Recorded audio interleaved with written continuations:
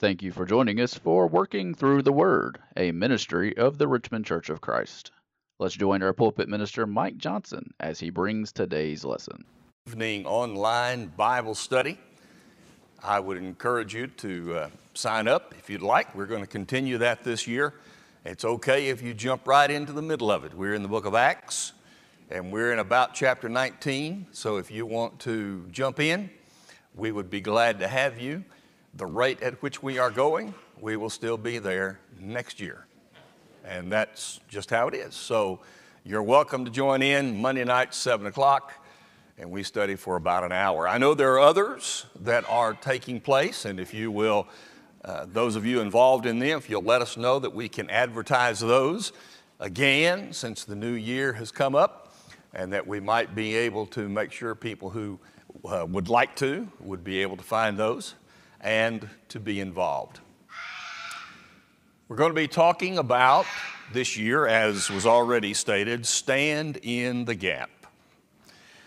And I'm going to propose two things to you. Number one, I would like for you to challenge yourself to study the book of Ezekiel. That will be the text, chapter 22 and verse 30. Where God said, I looked for someone who would build a wall and stand in the gap for this land that I would not destroy it. But I found no one. So if you would like to be studying the book of Ezekiel this year. Secondly, then, I'm going to propose that you include in that study, you might, because it's a whole year, so you got plenty of time, study the book of Ephesians. The sermons that are tied to the Stand in the Gap theme will come from the book of Ephesians, and we will be there one Sunday night or one Sunday morning all year long as we study this topic. The verse that was just read is a very good summary verse. It reminds us, and in so doing, reminds us to stand with God, to stand firm, and that's what standing in the gap is all about. So we remind ourselves that this is the concept we're beginning, and when we get to the end of the year, we're going to study that text in depth, as we say, or not as we end the year, but in the year, we're going to study that text to understand what it means to stand as a prepared person. But for tonight, I want you to back up to chapter 4 and the first 3 verses of Ephesians. And there we'll find, this morning we discussed that the church was God's gap filler. And in a quick summary fashion, chapters 1 to 3 deal with the church that God set up to fill that gap. Chapters 4 through 6 more define or highlight the individual Christian who by his or her life stand in the gap. And so I wanted to do summary fashion as we begin. So we had the church this morning, and tonight we think about each one of us as individual Christians standing in the gap. First of all, ask the question, what does it mean to stand in the gap? Now, imagery comes to mind. You probably think of, one person this morning did, being Mike Grimes said he is a Civil War buff. And so he thinks about various battles that were fought when you can see there's a break in the line and someone takes charge of his part of the infantry and moves in and stops, fills in the gap. Maybe you think of standing in the gap as someone who builds a bridge over a chasm. Whatever your image is, it will fit the concept of what we're talking about this year. But I have a definition that I found today that has 3 parts. And these 3 parts are what we will think of for a few minutes, how we as Christians stand in the gap. Number one, or here is how the definition is given in three parts. One is to expose oneself for the protection of someone or something else. Number two, make a defense against an assailing danger. And number three, to be a support or a defender of a fellow who has fallen. Now, those three ideas fit very well the concept of standing in the gap. Let's look at these verses quickly together. Number one, I therefore, the prisoner of the Lord, beseech you to walk worthy of the calling with which you were called. Notice with me, if you will, Paul begins by announcing that he is a prisoner of the Lord. He says, I want you to know, I have decided to be a prisoner of the Lord. To be a prisoner in most concepts means I've done something wrong and therefore I'm being punished for it. But in the concept of Scripture, it means I have done something wrong and it has been paid for me, so I am in debt. Paul said, I am a prisoner. I willfully put myself bound under God. For what purpose? I want to suggest to you that we could say his purpose is to stand in the gap. Notice, if you will, walk worthy of the calling. In the first place, this definition of standing in the gap says to expose oneself. Now,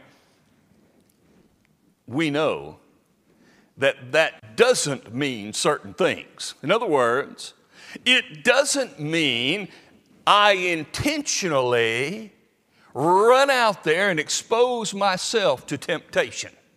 I can't mean that, because Scripture constantly is reminding us to flee from those things. So he's not telling me to put myself in temptation. Number two, he's not telling me to overlook my own spiritual health, and not necessarily even to overlook my own physical health. Now, it might be necessary. There have been martyrs through the centuries who have stood in the gap with their own lives to protect the faith. I pray that we will never have to do that. But I also know that there's a great possibility that we will. But God is calling us not to put ourselves in spiritual harm way, and only physical harm way if that's the only way out. So when he says to expose oneself, when that definition says that, it's not what I'm talking about. But I'll tell you what it is.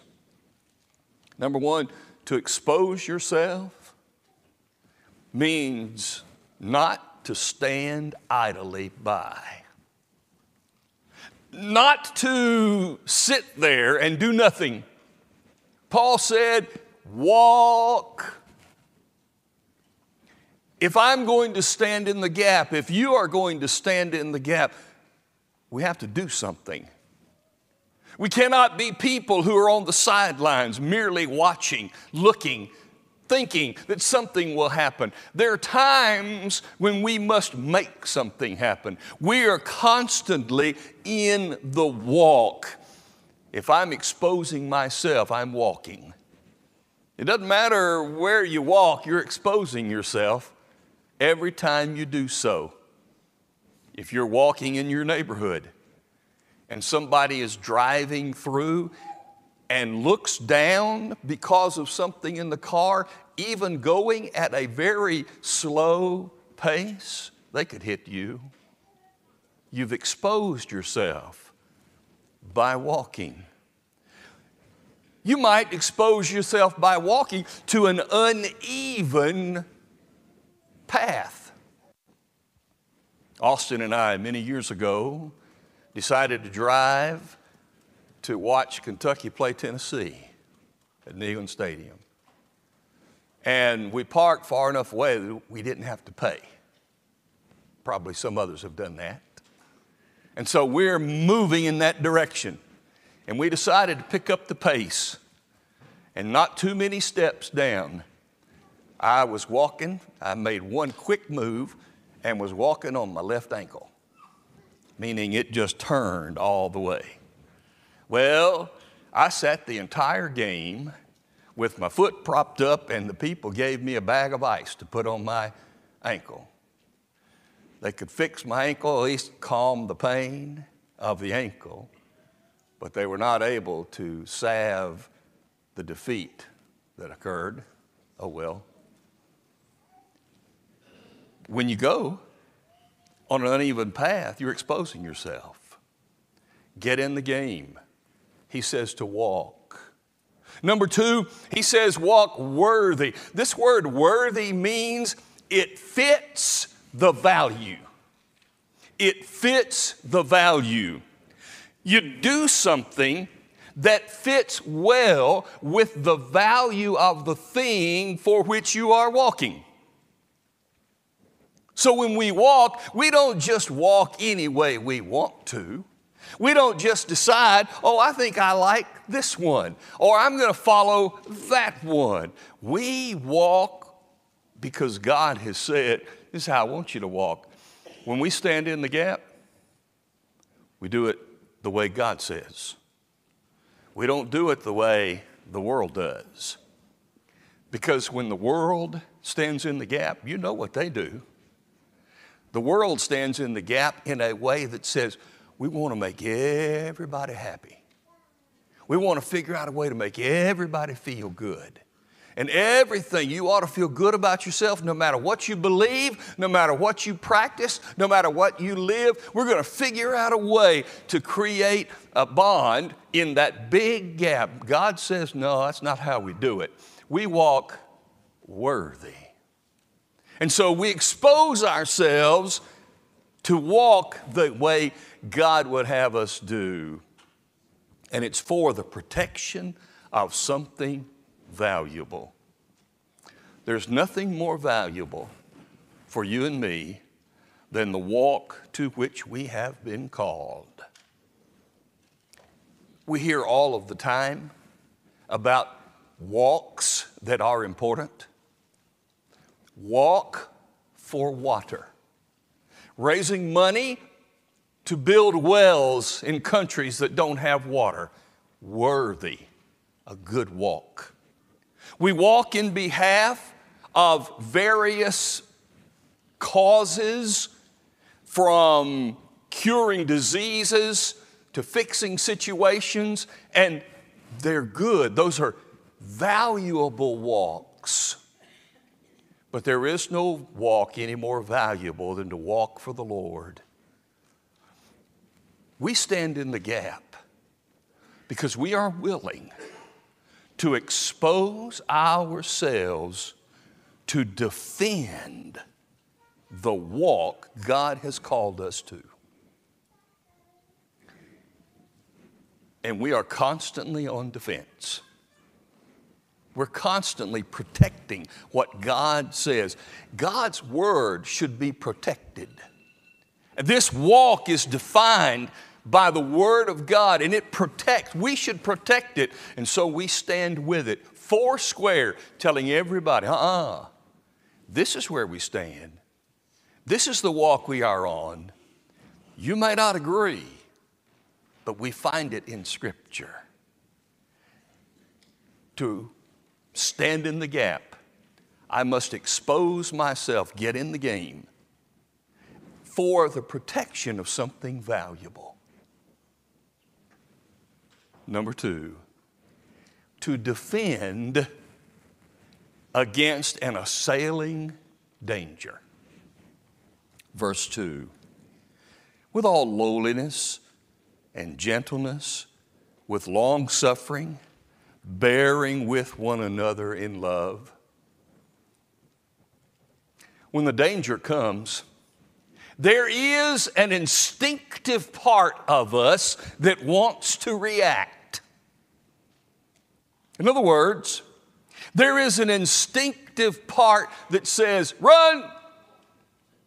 There's the danger, take off. You ever had a dream where something was there and you wanted to run? And in the dream, you can hear yourself yelling to run, run, run.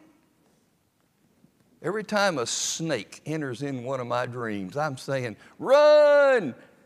And I can't go fast enough. Well, that's what we do instinctively.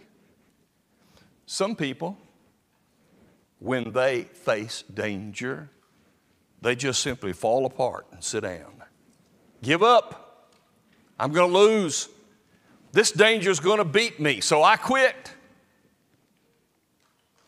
God doesn't want us to stand in the gap instinctively. He wants us to do it intentionally. Intentionally. And He tells us how to do it. How am I going to stand in the gap? How am I going to do it in order to face this oncoming danger? Number one, with lowliness. Now, that doesn't sound like right. Wait a minute. If the enemy is coming, do you want this lowly person to defend you? In Scripture, you do. Scripture teaches that lowliness is how I view myself. How I view myself. If I appreciate myself, then I will make a good person to stand in the gap. If I appreciate my own faith, my own convictions, if I appreciate who I am and what I am, then I'll be able to stand in the gap. I want, in that scenario, a soldier who is lowly as it relates to Scripture, confident, knows, not overconfident, not conceited, but understands and knows and is assured. I think of myself as confident and ready to stand. That's the kind of person I want. Number two, with gentleness. Now that's the way others perceive me. There's one way to stand in the gap against people who are in sin. You can buy those big, hardcover Bibles and just whack them over the head. Now, we wouldn't do that. But you know what we would do at times? Some people do. You heathen, sinner, awful person. If I'm standing in the gap against an assailing danger, I'm standing there because there are people who are in danger from sin. They've been caught. What good does it do for me to whack them around? They need to see me as a gentle person. The Bible doesn't speak of gentleness as a calm lamb. When the Bible says that Jesus was gentle, it means that He had the right amount of force to accomplish what was needed. Not too much, because you can beat on people so much that they don't care anymore. And if you don't have enough, then you're not being gentle enough. When I think of gentleness, I think of the National Geographic times when I have seen a lioness who is moving her cubs to a new house. And those great big old teeth that tear apart the prey pick up that little lioness, little cub in her mouth and move it gently. There is a strength and a power there that you cannot deny. But it's also able to accomplish what needs to be done. When we stand in the gap, people need to appreciate, they need to see who we are. Their view of us will determine if they will appreciate our standing in the gap. Number 3, with long suffering. This is exactly what it says. This is my view of other people. If I am able to suffer long, if I am able to be patient, if I consider other people and I am long suffering toward them, I will be willing to stand in the gap. But if I'm not, I might say, I have had enough of you. You bother me. I'm worn out. Leave me alone. I'm just going to be over here by myself. Admittedly, we all get tired of constantly being in a battle. But we're talking about the battle for the souls of men. And how I view them will determine whether or not I'm willing to stand and defend against an oncoming danger on their behalf, because they are valuable to God. Finally, third, look at verse 3. Endeavoring to keep the unity of the Spirit in the bond of peace. Finally, the text says, or the concept says, that as one who is going to stand in the gap, I need to be there to defend and support a fallen brother. To stand in the gap, I must be aware when the gap occurs. We established this morning that the church was designed by Jesus to fill the gap. I need to be aware when I see a weakness in the church that I'm willing to stand in the gap to help. When I see a brother or sister weakened by the world, offering an opportunity for the outside dangers to come in, I need to be there to support that person. I need to be there to help that person. I'm on their side, and I need to be aware. If we don't know each other, then how are we going to know when one of us is weak, needing our support, to stand in the gap with them in their lives? That's a part of what it means to stand in the gap. He tells us these things. Number 1, endeavoring. The word endeavoring doesn't really, I think, tell us what the word means.